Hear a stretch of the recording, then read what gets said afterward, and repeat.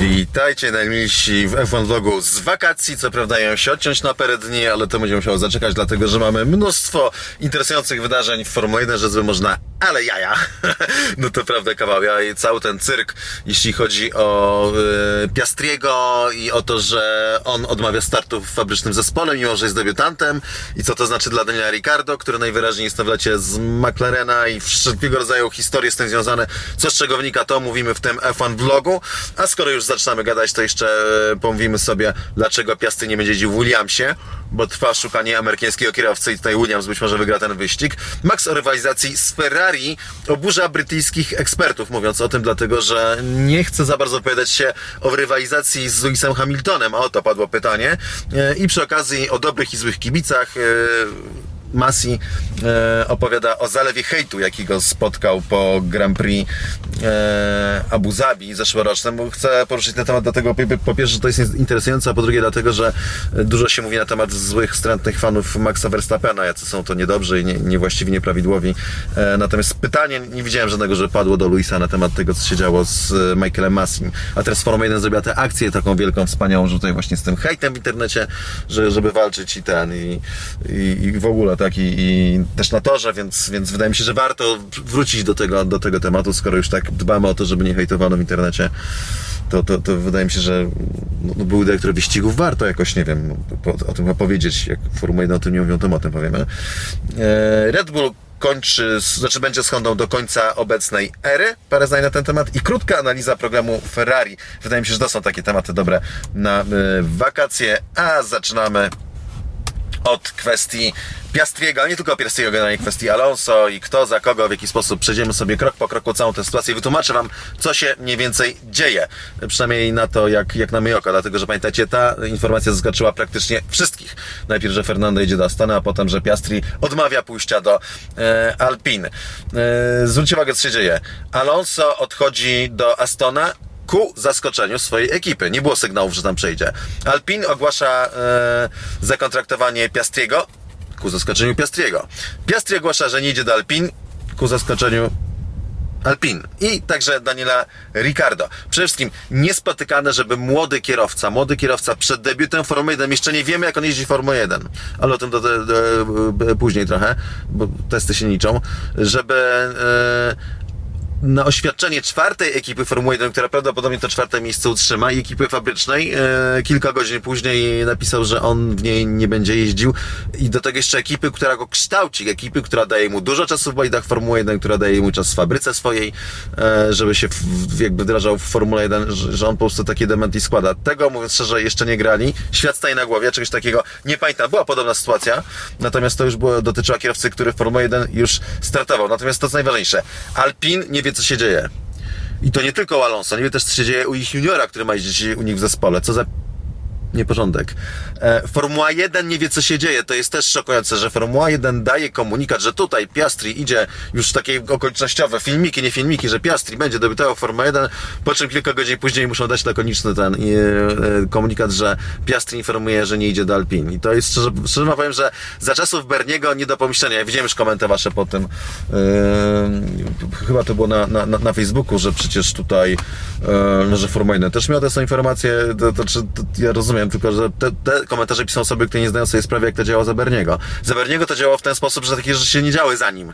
W sensie, że Formuła 1, czyli Bernie Ecclestone, wiedziała, co się dzieje, kto kiedy co ogłosi, kto z kim może co zrobić, a kto z kim nie może czego zrobić. Takie rzeczy by nie miały miejsca. Tutaj ewidentnie po prostu takich informacji nie było, tak? Tajne przez poufne. W dzisiejszych czasach szczególnie godne pochwały, bo dziś teoretycznie przecież sekretu dokonać się nie da. Tymczasem, proszę bardzo, Fernando Alonso z dnia na dzień w Astonie Martinie, a Piastri z godziny na godzinę odmawia przejścia do Alpine, prawda? Tego nikt się nie spodziewał. Tak, tylko, że Formuła 1 nie wie, co się dzieje, Piastri nie wie, co się dzieje, ewidentnie, bo jakoś chyba to zaskoczyła go ta informacja. Natomiast my, moi mili, nikt nic nie wie i naprawdę to wszystko przyszło z zaskoczenia. W związku z tym my poskładamy fakty i wypowiedzi kawałek po kawałku, aby wysunąć sobie wnioski na temat tego, co tak naprawdę się dzieje. Nie będzie to wcale takie trudne. Zacznijmy od Fernando. Odejście Fernando zaskoczyło cały team Alpine. Oni myśleli, że są prawie dogadani. Natomiast szczerze, późniejsze wykaże wam to, że Fernando Alonso faktycznie miał prawo dać im sygnał, a potem odejść, biorąc pod uwagę, jak go traktowali. Po prostu chciał im jakby utrzeć nosa i to w praktyce zaszło. Sam Schaffnauer powiedział, że dowiedział się z oświadczenia prasowego, że Fernando nie będzie jeździł dla niego. Mówi tak: oczywiście, gdy jesteśmy w paddock, krążą wszelkiego rodzaju plotki i słyszałem, że Aston jest zainteresowany zatrudnieniem Fernando. Gdy to usłyszysz, znaczy, że zapewne miały miejsce jakieś dyskusje. I są też inne znaki. Wybaczcie, muszę tutaj wyciszyć. I są też inne znaki, że doszło do rozmów, jak wychodzenie równocześnie z tego samego motorhome'u i tego typu rzeczy, które widziałem. Byłem jednak pewny, że nawet pomimo tych rozmów, a nie ma nic złego w badaniu możliwości, że jesteśmy blisko porozumienia.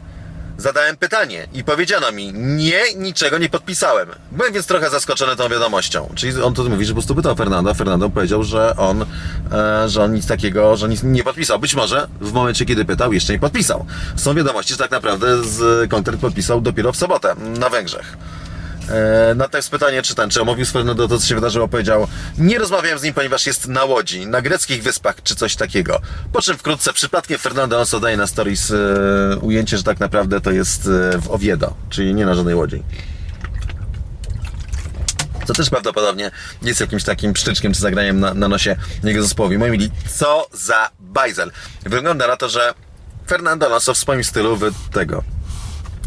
trochę zrobił w konia. Alpine nie był to pierwszy i być może jeszcze nie ostatni zespół, który tak został potraktowany przez Fernando. Na tym polega to jego palenie mostów. On potem mówi, że nie, jestem taki cool, że to jest plotki i w ogóle, że tak wcale nie jest i jestem zajebisty, tak, ale tak naprawdę to jest kolejny przypadek taki, w którym Fernando zagrał komuś na nosie i chciał pokazać. Tak jak zagrał McLarenowi na nosie 2 razy minimum, tak jak trochę zagrał na nosie Ferrari, tak teraz potraktował po prostu Alpine. Jeżeli może, to z drugiej strony tak to działa. Natomiast my mieli, jak oni go traktowali.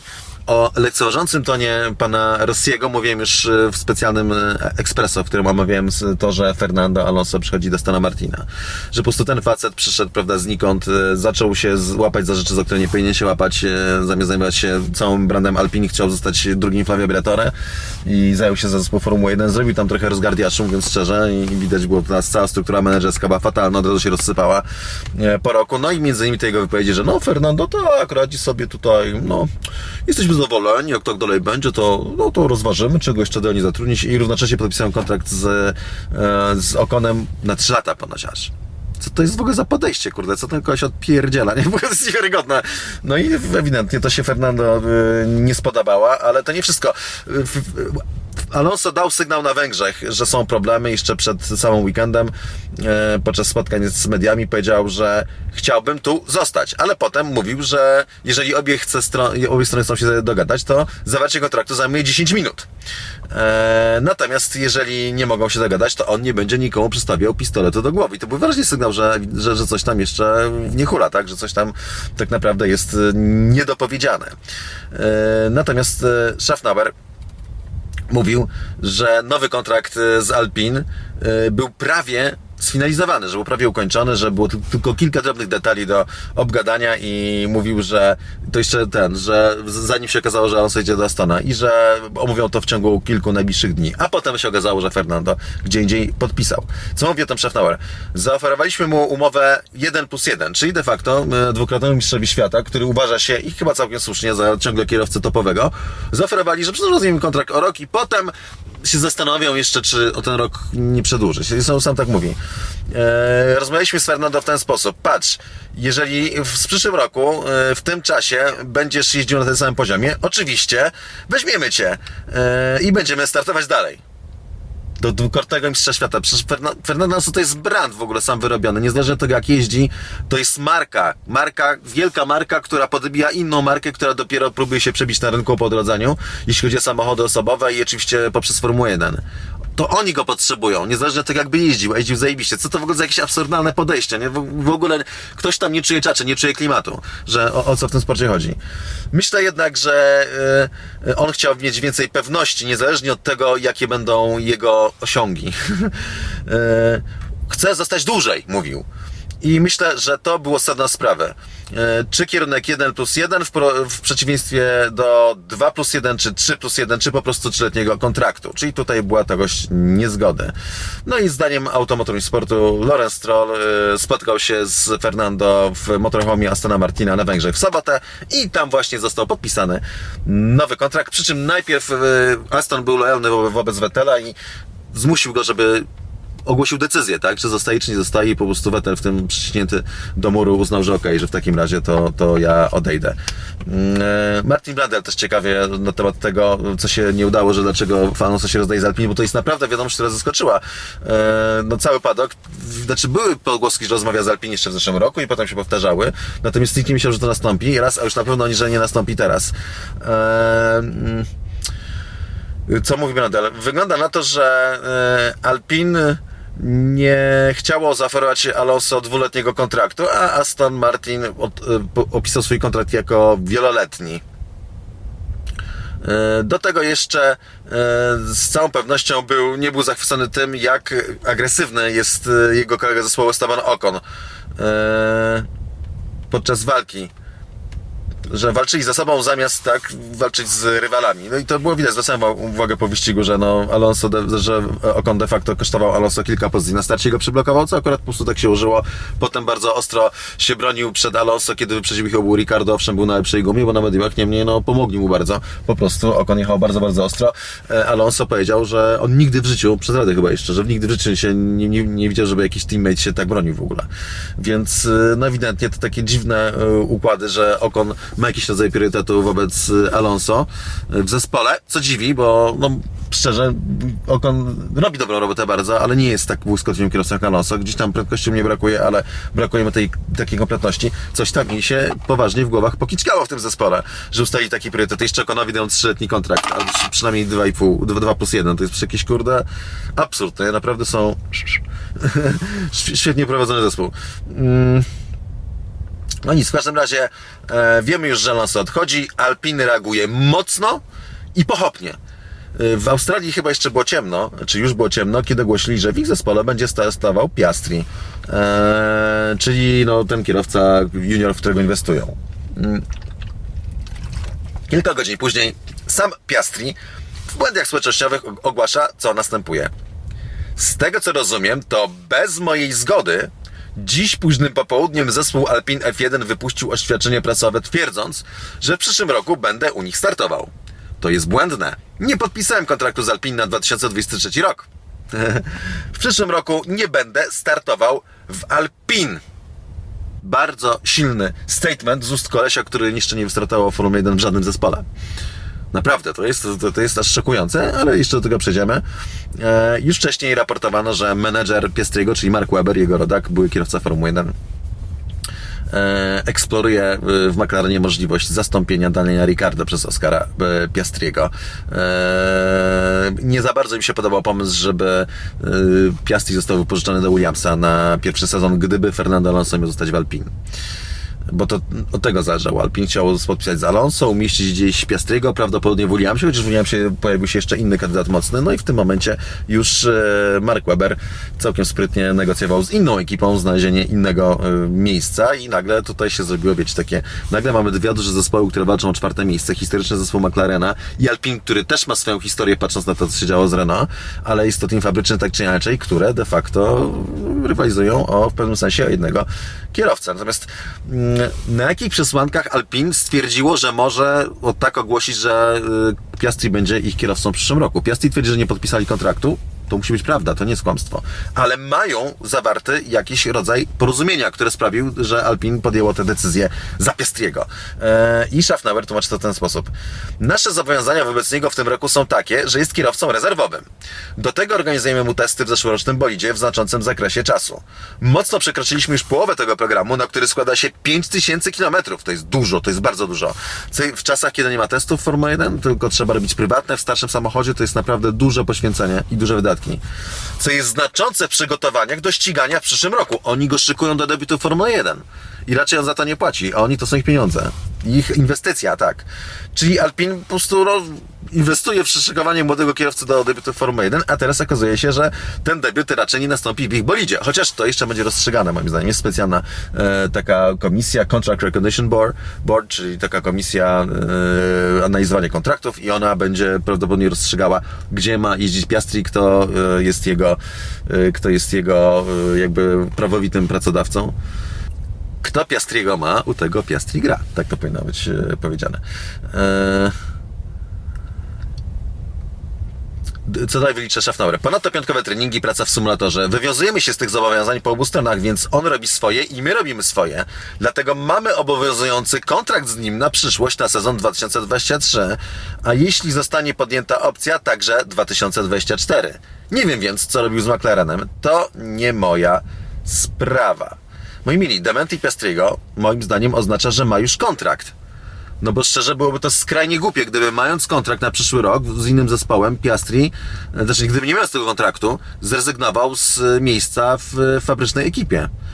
No szczerze, Alpine to nie jest jakiś tam, to nie jest Williams, to jest zespół, który jakoś dobrze rokuje, co prawda jest tam niezły pierdzielnik, to widać, ale jednak póki co mają czym jeździć, ten silnik jakoś tam hula, generalnie operacyjnie dobrze sobie radzą, ostatni wyścig może tego nie wykazał, ale co do zasady tak jest, więc no wierzę w Webera, także nie zrobił nic aż tak głupiego, żeby zrezygnować z kontraktu z ekipą, która już go ogłasza, komunikuje. Czyli to wam mówię i będę wam zawsze powtarzał, że nawet kontrakt podpisany nie jest gwarantem tego, że kierowca będzie startował w danej ekipie. Gwarantem jest ogłoszenie tego. To oficjalne, więc Alpine nawet przed podpisaniem własnego kontraktu ogłosiła, że kierowca będzie startował w ich zespole i to już jest pewniak, nie? W sensie z ich strony, że oni już nie mogą się z tego wycofać. A Piastri może. No w każdym razie, moim zdaniem, Piastri ma kontrakt na starty w McLarenie, no bo inaczej byłoby to totalnie głupie. Co oczywiście jakby sprowadza nas do kwestii Daniela Ricciardo, który powiedział, co też zwróciłem wam na to uwagę, że to było bardzo dziwne, kiedy Daniel Ricciardo wydał własne oświadczenie jeszcze osobne, kiedy już się mówiło o tym, że zostanie, kiedy nawet Brown powiedział, że on zostanie, to Ricciardo mimo tego uznał, że warto jeszcze samemu wydać oświadczenie, że on wie, co będzie robił w przyszłym roku i że będzie startował w McLarenie. I to był już bardzo poważny sygnał, że prawdopodobnie czuje, że jego miejsce w McLarenie jest bardzo zagrożone, dlatego, że jest to rodzaj takiej w pewnym sensie podwójnej gry. Mówi o jedną rzecz. Po pierwsze stara się nagłośnić aferę przed aferą i pójść do mediów, słuchajcie, ja mam kontrakt z McLarenem, więc na wypadek, gdyby McLaren powiedział, że nie ma kontraktu z nimi, to media już mają jakby pożywkę, nie, że jak to? Przecież Ricciardo miał ten kontrakt, jak wyście go potraktowali, prawda? To już jest dobry punkt wyjścia, żeby moralizować, więc to o to chodziło, a druga rzecz była taka, że to jest komunikat do zespołu, jeżeli będziecie chcieli mi wysiedzieć z mojego fotela, będzie was to drogo kosztowało. Będzie was to pewnie kosztowało pełnoroczny kontrakt cały, jaki mu zagwarantowaliście, czyli coś około $15 milionów na rok. A Ricciardo może potencjalnie wylądować w Alpine jeszcze do tego. Co było także niezłym numerem. Schaffner tego nie wykluczał, mówił, że mogą powrócić. Natomiast mówili. Jeszcze raz, pierwszy raz widzę, żeby żółtodziób rękami i nogami zapierał się przed debiutem Formuły 1, zanim wystartował w ogóle w tej Formule 1. Piastri to jest taki bardzo zdolny australijski kierowca, który ma bardzo wysokie noty. W 2020 roku mistrz Formuły 3 z Premą, rok wcześniej Formuła Renault Euro, też mistrz. Potem 2021 znowu z Premą, mistrz Formuły 2. A propos Premy, niedługo będzie reportaż Aldona na temat zespołu Premy zrobiony w Łaku, bardzo, bardzo fajny, więc polecam, będziemy go jeszcze reklamować. Więc moi mili, no Mark Webber robi robotę, jeżeli doprowadził do takiej sytuacji, że kierowca, który w Formule 1 jeszcze nie wystartował, jest rozrywany przez dwie duże ekipy. To też jest znak czasów, pokazuje, że ta jakby kolejka, gradacja kategorii juniorskich bardzo dobrze działa, że to, co zrobił ostatecznie Liberty, zrobił ten ostatni krok, unifikując te kategorie, wciągając pod swoje skrzydła, że mamy Formułę 3 bardzo mocną pod Formułę 1 i Formułę 2 bardzo mocną pod Formułę 1, że ten system działa, że tym kierowcom, którzy przechodzą z Formuły 2, to się po prostu ufa, że ci młodzi pokazali, że robią robotę. Mamy tak, Max to w ogóle wszedł przecież z Formuły 3 i to nie w tej Formuły 3 obecnej, tylko jeszcze słabszej o wiele Formuły 3 do Formuły 1, ale natomiast Charles Leclerc, tak, Formuła 2 mistrz, George Russell mistrz Formuły 2, Lando Norris też de facto po krótkiej karierze z kategorii juniorskich FIA z Formuły 2, więc oni po prostu pokazali, że młodym kierowcom można zaufać. To jest też dużego rodzaju taki przewrót Formuły 1, ta stagnacja na rynku też jakby została przełamana. Jeszcze jedna jest, że zwróć uwagę, że bardzo dużo się teraz dzieje na rynku, jest bardzo dużo niepewnych miejsc. Dawno nie było takiej sytuacji, żeby w połowie sezonu było aż tyle niewiadomych i aż tyle zmiennych. Tak więc jest to w ogóle, z czego to się bierze? Z tego, że rynek został został sztucznie przedłużony bardzo mocno, żeby przejść jeszcze na sezon 2022, kiedy są bardzo duże zmiany w regulaminach, żeby zachować ciągłość, żeby mieć przynajmniej w czasach, kiedy wszystko się zmienia w bolidach, żeby mieć chociaż jeden pewny element albo dwa i tym pewnym elementem są kierowcy w bolidach. Ale żeby zostawić sobie okno, żeby potem w sezonie 2022, kiedy już zespoły będą się lepiej czuły i lepiej rozumiały, co się dzieje z bolidami, żeby wtedy znowu zachachmęcić na rynku transferowym, który jest bardzo otwarty i bardzo taki chłonny. To jest też taka kolejna przesłanka. Jakby skłania mnie do takiej jednej refleksji, że gdyby Robert miał naprawdę mega dobrego menedżera, któremu by naprawdę zależało na tym, żeby go do Formuły 1 wsadzić, to ostatnią szansą jeszcze, i to ja mówię, to jest gdybanina w tym momencie, nie? Ja nie wierzę, że tutaj coś się dzieje, taki no... Nie, to nie to. Tak sobie to jest taka moja refleksja, nie? Że są tak niepewne czasy i tyle się dzieje, że naprawdę dobry menedżer miałby dużą szansę, żeby Roberta gdzieś do Formuły 1 jeszcze do bolidu wstawić. Natomiast nie wiem, jak to się odbywa, mówiąc szczerze, nie wiem, jakie są plany Roberta i tak dalej. Myślę, że to nie jest takie proste, ale to byłby taki bardzo fajny moment. Natomiast była już taka historia Formuły 1, nie jedna, natomiast ostatnia taka głośna, że Jenson Button w 2005 roku chciał zostawić bar i przejść do Williamsa, co było dość dziwne. I wówczas ten Contract Recognition Board, ta komisja po prostu jakby rozważyła, tam wzięła kontrakt i powiedziała: moi drodzy, Jenson Button ma ważny kontrakt z barem i musi zostać jeszcze sezon w barze. Rok później ten sam Jenson Button robił dokładnie to samo, czyli starał się odwrócić kontrakt z Williamsa od kolejnego roku i odwrócił, żeby do niego nie pójść i zostać w barze, bo przecież bar przeżywał wtedy renesans. Pamiętajcie, że w 2006 roku w Grand Prix Węgier Jenson Button wygrał swój pierwszy wyścig w bar Hondzie, czy to już była Honda wtedy, bo bar został kupiony przez Hondę na jakimś etapie. Tak więc ale Button był już kierowcą Formuły 1, tak? Już był po debiucie i miał jakieś tam doświadczenie. Już z niejednego pieca chlebia na tym etapie już zdążył zostać wywalony nawet z Renault w międzyczasie, bo dyrektor szukał miejsca. Zdaje się, że go walił, żeby Alonso wciągnąć do składu. Tak więc stałego. Tak więc tam naprawdę... chyba o to chodziło. Naprawdę sobie przeszedł, zanim w ogóle robił takie numery. Co ciekawe, Schaffner pracował wtedy w barze, kiedy Johnson chciał odejść. Więc on był też świadkiem tego wszystkiego, tych całych zagrywek.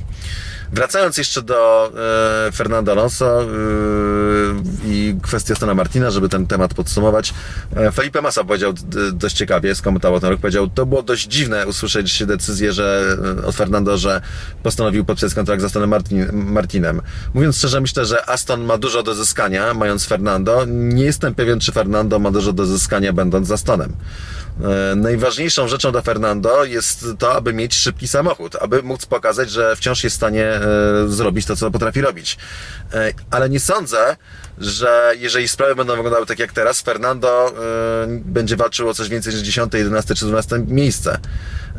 I nie uważam, że to będzie dla niego interesujące. Czyli taki faktycznie ruch bardzo ryzykowny ze strony Fernanda. Natomiast druga rzecz, to zwraca uwagę Automotor Sport, że na tym ruchu, Fernando Alonso przegrał Mick Schumacher, dlatego że to Mick chciał się uwolnić od hasa trochę i wyjść z obozu Ferrari i to Vettel Micka rekomendował, żeby przyszedł do Astona Martina, natomiast Fernando Alonso tak naprawdę mu tę drogę zamknął.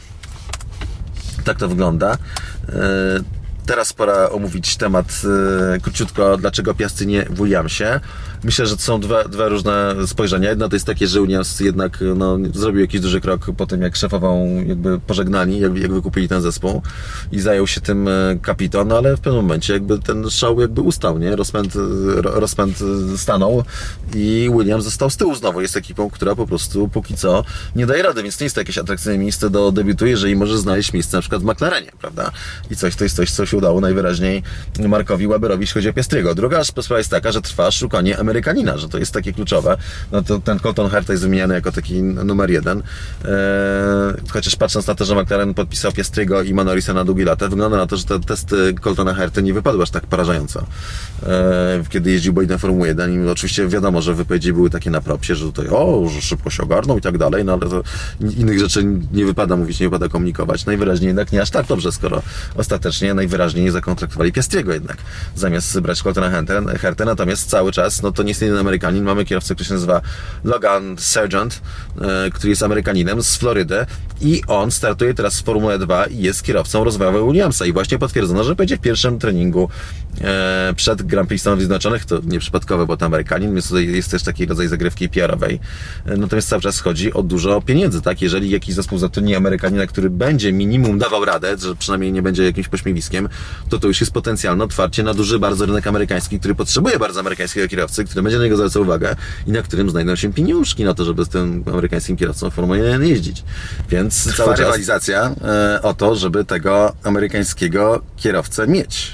Kto Amerykanina ma, u tego Amerykanin gra, jak mówi stare słoweńskie powiedzenie. I wydaje mi się, że to będzie na nich priorytet. Tak czy inaczej, teraz startuje pierwszy pełny sezon Formuły 1, Sargent. I zrobił bardzo dobre wrażenie. Wygrał wyścigi na Silverstone i na Red Bull Ringu. Ma za sobą nieudany weekend na Węgrzech. Natomiast, cały czas jakby wchodzi w miks, jeśli chodzi o rozważanie i starty w Formule 1. Teraz zdaje się, zresztą zajmuje trzecie miejsce w klasyfikacji Formuły 2, tak? Więc jest to jakaś tam opcja, żeby ją eksplorować dla Williamsa i też jakby obniża notowania Piastriego, chociaż trzeba pamiętać, że w Williamsie oba fotele są niepotwierdzone. Więc co do tego może mieć pewność. Max o rywalizacji z Ferrari oburza brytyjskich ekspertów. To jest nasz kolejny temat. Bardzo mi się spodobało to, co się wydarzyło, bo to jest dość zabawne. Na pytanie Sky Sports F1, czy kwestia jakby problemów z walki jego z Lewisem Hamiltonem to była kwestia jakby różnicy pokoleń, no bo pamiętam, co się działo w zeszłym roku. Ostatnio zresztą Christian Horner powiedział, że nie chciałby w żadnym stopniu powtórzyć takiej walki jak w zeszłym roku Mistrzostwo Świata. To było bardzo wyniszczająco. No i pytany o te różnice pokoleń, Max powiedział z całą pewnością, ale generalnie preferuję to, co mamy teraz. Po pierwsze dlatego, że Charles, znam go bardzo dobrze, to jest miły facet, jesteśmy w podobnym wieku. Myślę, że dzielą nas tylko 3 tygodnie i myślę, że także podczas walki bardzo mocno się szanujemy jako rywale. Także z Ferrari. I także chodzi o sposób, w jaki podchodzimy do tej walki. Zwróćcie uwagę, że to Lewis nawiązał do szacunku, że on mnie szanuje i tak dalej, że to nieszanowany się czuł. Tymczasem, co tu dużo mówić, szacunku za dużo nie miał do Verstappena z całą pewnością i w swoich wypowiedziach. I do dziś nie ma. I też w zachowaniach pewnych na torze, chociaż też trzeba powiedzieć, że to i Lewis też czuł się parę razy powiedziane, także musiał pokazać Verstappenowi, że to jest w stanie wystawić łokcie i zrobić to w najbardziej brutalny sposób, taki niesmaczny, bo w bardzo szybkim zakręcie, natomiast generalnie to był też element jakiejś tam rywalizacji. Natomiast to cała toczka tego, te wszystkie wypowiedzi, te wszystkie zagrania zakulisowe, to nie wiem, krecie korytarze, tak, podkopy robione przez Wolfa i ta wojna totalna, prawda, i te w mediach, jak to było rozgrywane jeszcze poprzez brytyjską propagandę, czyli najbardziej takie wpływowe media w ogóle ogólnoświatowo, to było po prostu wstrętne i wcale nie dziwi, że ostatecznie ta walka się ułożyła w sposób taki nieładny, bo szczerze. I tutaj jeszcze w tej całej hipokryzji pokazywali się jako ci jedyni właściwi, prawidłowi, my tutaj nieszanowany, biedny, 7-krotny mistrz świata przez tego.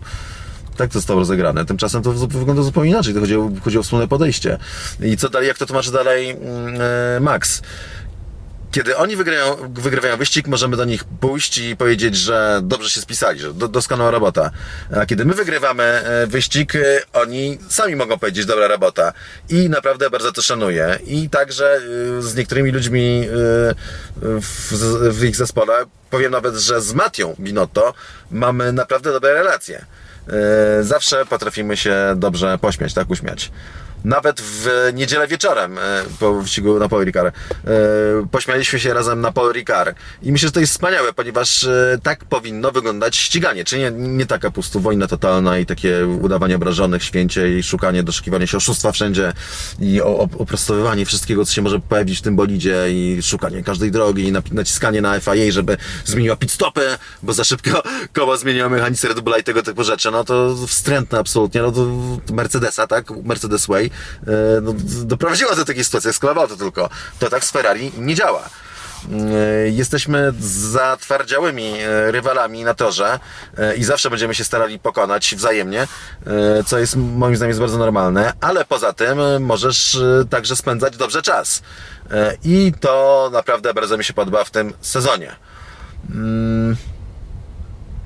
Zapytany, czy brakuje czegoś z tej rywalizacji z Hamiltonem i Mercedesem, powiedział: powiem w ten sposób, nie stałbym na stole w sobotę wieczorem i śmiał się, gdyby coś takiego się działo. Więc ewidentnie jest, że za czymś takim nie tęsknię. Natomiast oczywiście Johnny Herbert to jest jednym, jego szanuję jako kierowcę, szczególnie po jego przyszłości. On miał bardzo poważny wypadek w Formule 3000, zmierzone nogi i potem zdobył Formułę 1 w jakichś takich niesamowitych okolicznościach, że w Grand Prix Brazylii bardzo wyboistym jego nogi absolutnie jeszcze nie były wyleczone i było wspomnienie, że po prostu na tych wstrząsach bardzo, bardzo go bolały, więc to, co robił, to wyjeżdżając na prostą, która też jest krótka, na Interlagos, walił nogą jedną bardzo mocno w ścianę i że co prawda ciemniało mu z bólu przed oczami, ale potem był tak otępiały z tego bólu, że przez resztę okrążenia był w stanie przetrwać, żeby ukończyć wyścig. Tak się generalnie kiedyś jeździli kierowcy Formuły 1, mówiąc szczerze.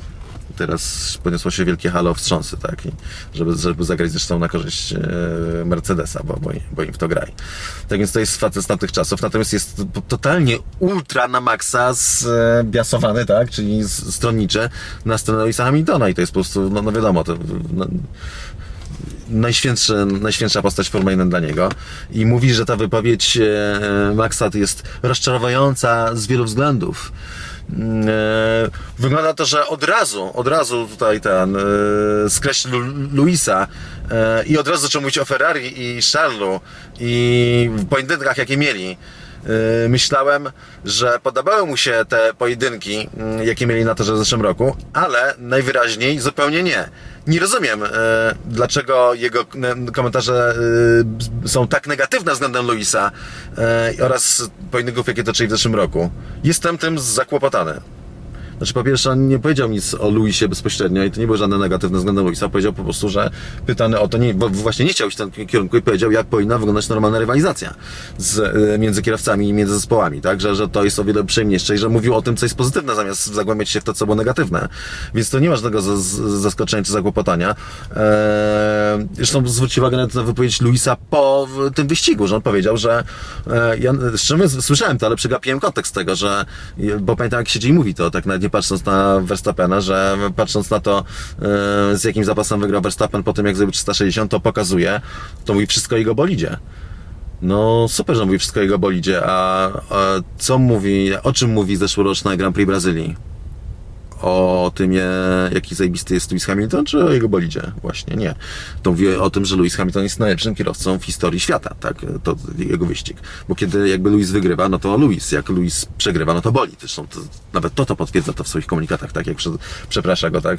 Że gówniany samochód, przepraszam cię, Lewis, gówniany, prawda? To tak tylko funkcjonuje. Moi mili. A Max to tylko bolid, prawda? Max nie wygrywa, tylko bolid. Czysta hipokryzja, tylko to nie jest takie, wiecie, to nie jest oczywiście takie ukartowane, że on siedzi, prawda, w tym w samolocie i kombinuje, jak tu jeszcze tutaj pokazać, że jestem zajebisty, a on jest do niczego. Nie, to jest po prostu takie modus operandi, to jest jakiś sposób myślenia, co oczywiście ma też swoją moc, swoją siłę, on po prostu musi tak myśleć, jest sportowcem na najwyższym światowym poziomie i jego jakby ustawienie psychiczne nie może dopuścić do tego, że został pokonany na torze Fair and Square przez kierowcę, który był od niego lepszy. Nie może do tego dopuścić, bo to jakby może zawalić cały konstrukt jego siły psychicznej, która jest krucha, tak? Która jest podatna właśnie na zachwiania i może jakby pogrążyć jego szansę na kolejny tytuł, więc on tego potrzebuje z punktu widzenia psychologii. Więc ja to nie mówię tutaj, że zły Lewis, że powinien zrobić coś innego. Natomiast niestety trzeba zauważyć, jak to tak naprawdę funkcjonuje i że jest takie zjawisko, jak mówi Johnny Herbert, że jest zdegustowane podejście Maxa Verstappena, no to kurde, come on, nie? Dlaczego? Przecież to jest wszystko, to się kryje wszystko w takich zachowaniach. Po prostu. Dobra, tyle jeśli chodzi o te kwestie kontrowersyjne, żeby było coś do dyskusji. Przechodzimy...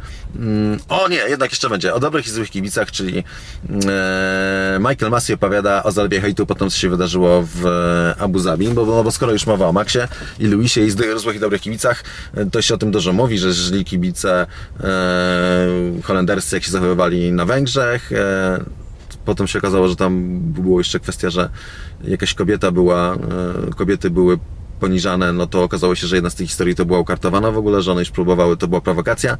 Gratuluję.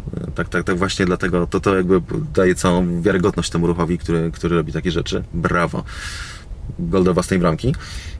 Ohydna. No, natomiast generalnie jeszcze tam, że się cieszyli, że jak Luis wypadł, jak wypadł Max się cieszyli, czy oczywiście nie było tak, że nikt o tym nie robił z tego wielkiego halo. Ale teraz trzeba się zająć kibicami, kiedy wyszło coś takiego. No i widziano, jak podczas Grand Prix Węgier kibice Maxa palili jakiś merchandise, jakieś tam, nie wiem, gadżety, może nawet jakieś, nie wiem, być może kartonowe zdjęcie Louisa Hamiltona i to się odbyło bardzo wielkim echem. Oczywiście sam Max do potępił, powiedział, że to jest ohydne, natomiast nie wiem dlaczego, i to poruszono podczas konferencji oficjalnej pod natomiast nikt nie odniósł się aż żałuję, że nie byłem na konferencji, do wywiadu, który się pojawiał w australijskim Daily Telegraph, którego udzielił Michael Masi. Nie może niestety mówić o tym, co się stało z FIA i jak się z nimi roztarł, bo jest tam klauzula poufności w tej umowie. Natomiast mówił o tym, co się działo po Grand Prix Abu Zabi, jak był traktowany. Ciekawy jestem przez czyich kibiców, no jest dla mnie zagadka. Mówi tak, bo teraz mamy znowu jeszcze te kampanie przeciwko tutaj właśnie abuse w social mediach i tak dalej. Szczęśliwie nie mam Instagrama ani Twittera. Jestem oldschoolowcem, ale jednak mam Facebooka, którego używamy, aby trzymać kontakt z rodziną i przyjaciółmi. Otworzyłem moje wiadomości tego wieczoru, aby sprawdzić, co się u nich dzieje. Nie miałem pojęcia, że mogę otrzymywać wiadomości od ludzi, których nie znam. Ale byłem w błędzie. Zostałem skonfrontowany z setkami wiadomości. I były szokujące, rasistowskie, nadużycia, wściekłe, wyzywały mnie wszystkimi wyzwiskami, jakie są pod słońcem i były groźby śmierci. Ludzie mówili, że się do mnie dorwą, tak? I że mnie dorwą i moją rodzinę. I te wiadomości tutaj przychodziły. Nie tylko na mojego Facebooka, ale także na LinkedIna, co było zaskakujące, bo myślałem, że to jest platforma biznesowa. Były to tego samego typu nadużycia. Dlaczego o tym się nie mówi głośniej? Przecież to jest dokładnie to, tak przeciwko co Formuła 1, cały ten klip, że tutaj... Dziwię się, że tego nie poruszono. Ciekawe, czyli to fani byli. Pewnie znowu Maxa tego złego, niedobrzy fani. Masi powiedział też, myślałem, że będę ignorował i że po prostu przejdę do porządku dziennego, ponieważ wiedziałem, że inaczej może mnie to zaprowadzić w bardzo ciemne miejsce. Starałem się od tego odciąć mentalnie i myślałem, że jestem w stanie. W większości trzymałem to dla siebie. Powiedziałem kilku ludziom, ale niezbyt wielu. Nie chciałem martwić mojej rodziny i przyjaciół. Nie chciałem, aby się o mnie martwili. FIA wiedziała, ale myślę, że sam trochę tak to lekceważyłem i mówiłem, że to nie jest aż tak straszne. Wszystkim naokoło. Natomiast mówił, że zaczął bać się o prywatną bezpieczeństwo. Mówił, gdy chodziłem po ulicach w Londynie, 1 dzień, 2 później myślałem, że wszystko jest okej, aż okazało się, że zaczynam się oglądać za siebie. Patrzyłem na ludzi, zastanawiając się, czy będą mnie atakować. No i mówił o tym, że jeszcze to były to efekty jakieś fizyczne i psychiczne. Mówi, nie chciałem o tym więcej mówić, nawet z rodziną i przyjaciółmi. Rozmawiałem tylko z najbliższą rodziną i to też bardzo pobieżnie. Straciłem apetyt. Słyszałem, że niektórzy ludzie wręcz przeciwnie, jedzą dużo w takich czasach, ale ja tak dużo nie jadłem. Miało to jakby odcisnąć to fizycznie, ale głównie chodziło o kwestie mentalne. No i powiedział, że tak nie chciał rozmawiać o tym z profesjonalistą, z psychologiem i patrząc jakby wstecz, no to jednak uznał, że prawdopodobnie trzeba było porozmawiać ze specjalistą na ten temat. I mówi, całe doświadczenie sprawiło, że jestem teraz znacznie silniejszą osobą i teraz przed sobą mam kilka inspirujących opcji na przyszłość. Jestem rozważany jako Znaczy rozważam wiele różnych propozycji i projektów na przyszłość, zarówno jeśli chodzi o mój dom, Australię, jak i globalnych.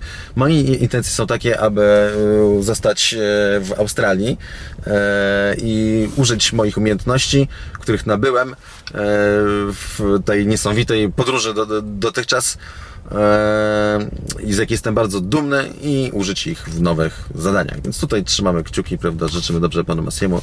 Wiadomo, miał swoje wady, ale patrząc na to, co się teraz dzieje w Formule 1, miał też swoje zalety, za którymi bardzo wielu kierowców teraz tęskni. I Red Bull z Hondą do końca ery, to jest też taki króciutki, ważny temat. Red Bull ogłosił, że będzie miał techniczne wsparcie od Hondy do 2025 roku. Pamiętajcie, Red Bull ma swój oddział silnikowy, który się rozbudowuje, jeszcze innych ludzi rekrutują, są z niego bardzo dumni.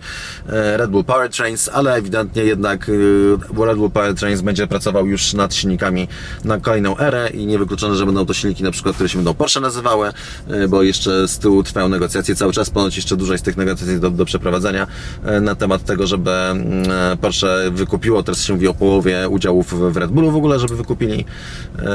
Tak więc no, przypuszczalnie jakby ten dział silnikowy będzie częścią też oferty dla Porsche. No tutaj Porsche przede wszystkim czeka i Red Bull, żeby FIA potwierdziła przepisy silnikowe, to powinno nastąpić jak najszybciej, no, wszyscy na to czekają, a już na pewno Porsche i Audi, dlatego że inaczej nie mogą podjąć dalszych decyzji, czy będą startowali w Formule 1, bo to nie chodzi już tylko o konfigurację silników, ale o to na przykład kto ile będzie miał godzin w tunelu aerodynamicznym, jakie będą limity budżetowe na silniki i czy nowi uczestnicy będą mieli większe budżety, skoro nie mają baz silnikowych żadnych, a powinni mieć, i o ile będą mieli większe budżety, to się teraz o to rozbija, to są takie negocjacje, tak, po prostu, więc to już nawet nie chodzi o konfigurację silników, tylko o tego typu rzeczy. No w każdym razie do 2025 roku Honda cały czas tak naprawdę będzie po prostu w Formule 1, tylko tak zwanie nieoficjalnie. Nie przynajmniej w nazwie zespołu, i będzie dostarczała silników, które są zamrożone, tak? Dla Red Bulla. Harold Park mówi: dziękujemy Hondzie za ich pozytywną odpowiedź na kwestię wspólnej pracy, czyli współpracy. Jesteśmy podekscytowani, że będziemy kontynuować nasze partnerstwo z Hondą Formule 1 aż do 2025 roku, jeśli chodzi o dostawę jednostek napędowych. To jest niezły numer, prawda, że zdobyłem mistrzostwa na silnikach Hondy, z zaangażowaniem Hondy, tylko za bardzo, i to wszyscy wiedzą, ale generalnie nie to, żeby było to jakoś szczególnie wybite i napisane, prawda, tutaj Honda. No ale to jest znowu styl Hondy, jeśli chodzi o ich zaangażowanie w Formułę 1. Krótka analiza problemu Ferrari. Jeszcze, to zdaje się ostatni temat, tak, jeśli dobrze pamiętam, to jest ostatni temacik, zanim się udam na kilka dni wakacji. Mam taki plan, że odstawię telefon w ogóle, a o tym za chwilę. Jacques Villeneuve mówi: Formuła 1 to jest najwyższa klasa, wszystko jest na najwyższym poziomie, nie tylko kierowcy, ale także mechanicy, inżynierowie i strategowie. Jak tak wiele zespołów, bo to nie tylko Ferrari, mogło podjąć decyzję, aby założyć twarde opony. Nawet po tym, jak Alpine pokazało, że to jest gówniana opona. Ale brzydko powiedział. No Ferrari jest tłumaczone jeszcze w ten sposób, że nie mieli nowego kompletu mediumów, i to Wolf wytłumaczył, że błąd popełnili, używając w treningach w piątek albo w sobotę dodatkowego kompletu mediumów i nie zostawiając żadnego nowego na wyścig. Może i tak, ale błąd popełnili tak naprawdę największy w tym, no bo przecież dwa stinty na mediumach pojechał Charles Leclerc, więc mieli dwa komplety. Największy błąd popełnili, nie zostawiając go dłużej na oponach medium przy drugim stincie, nie wrzucając mu potem softów. To był największy błąd Ferrari. Natomiast co powiedział jeszcze ten Villeneuve na koniec? Czy oni nie oglądają wyścigów, czy jak? Coś w tym jest. Mark Piastri, Elvis, słynny, ten co napisał tę dobrą książkę, bardzo mechanik, były mechanik McLarena, a teraz on, zdaje się, pracuje w ogóle w tym programie o samochodach. Boże, jaki to jest tytuł? Na Discovery. Strasznie fajny program. Fani 4 kółek, czy coś takiego. I on teraz jest, zdaje się, mechanikiem tam w ogóle. I mówi tak: mam wielu przyjaciół, którzy pracowali tam w przeszłości, tam czyli Ferrari, i wszyscy mówią to samo. Ludzie nie mogą podejmować decyzji. Nie mają swobody podejmowania decyzji, nie mają pewności, aby podejmować decyzje, kiedy ma to znaczenie. I ostatecznie tego dokładnie potrzebujesz. Tak, żeby móc te decyzje podejmować. No i stąd jakby ta odpowiedź też to działa w w połączeniu z wypowiedzią Binotto, że ich symulacje mówiły, że to działa. Co prawda wszystkie znaki na niebie i ziemi mówiły, że to nie działa. Już Red Bull po wyjazdowych okrążeniach na oponach soft zmienił strategię swoich kierowców, bo obaj powiedzieli, że miękkie ciężko dogrzać, więc wiedzieli, że tym bardziej założenie twardych na start to będzie strzał do własnej bramki. Totalnie zmienić strategię, tak. Ustalano, cała strategia, cały meeting strategiczny można było wywalić za okno, no ale reagowali.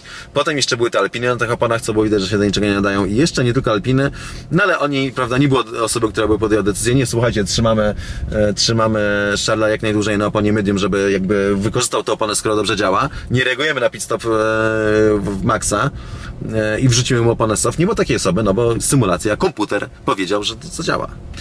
No i nie zadziałało, prawda? To się wszystko bardzo ładnie klepi. Po prostu Ferrari musi zmienić sposób postępowania, modus operandi, tak?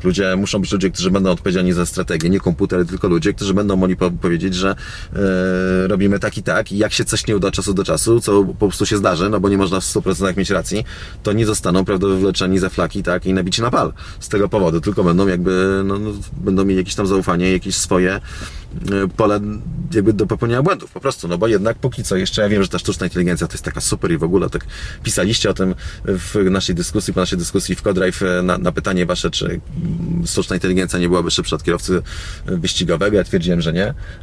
Było wiele osób, które mówią, że jest taka zajebista i w ogóle, że bez cienia wątpliwości.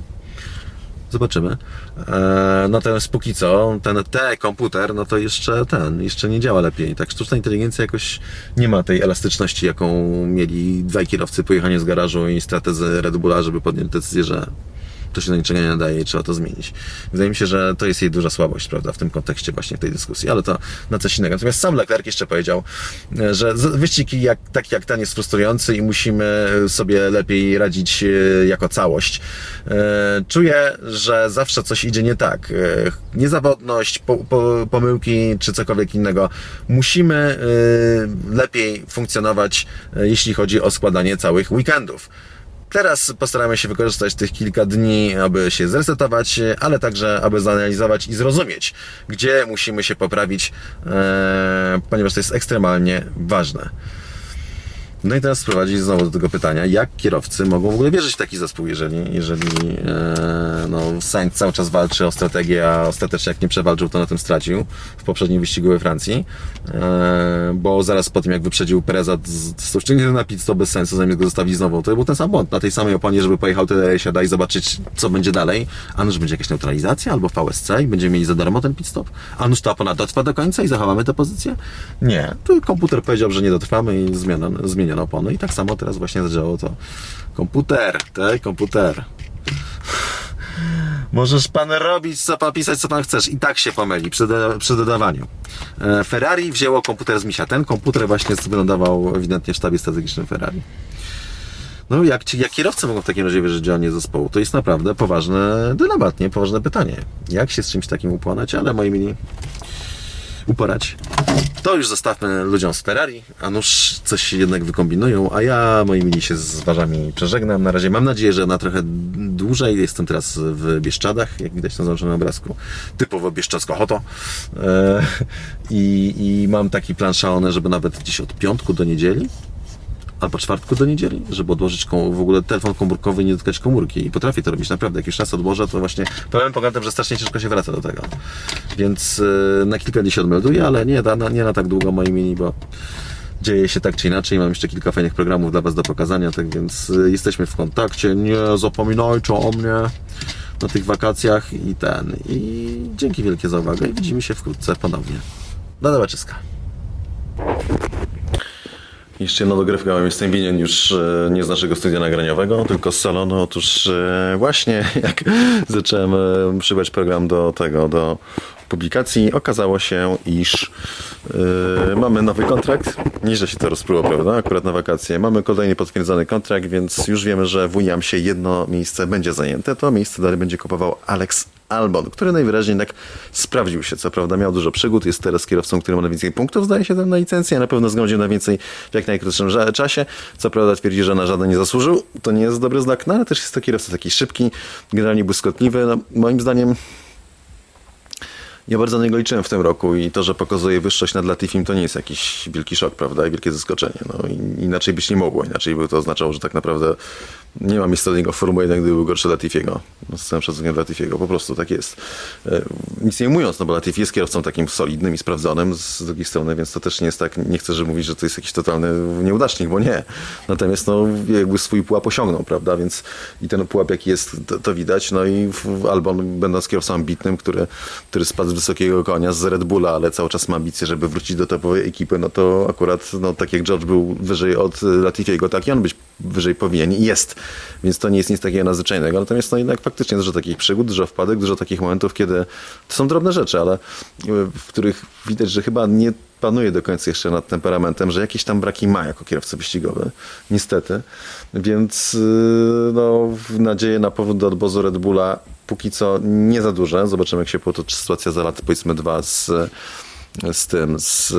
Perezem. Natomiast no, on formalnie przecież z Red Bullem nie ma nic teraz wspólnego, prawda? Przecież to był jeden z warunków, dla których poszedł do Williamsa, który ma silniki Mercedesa ku niezadowoleniu Toto, który chciał tam wepchnąć De Vriesa.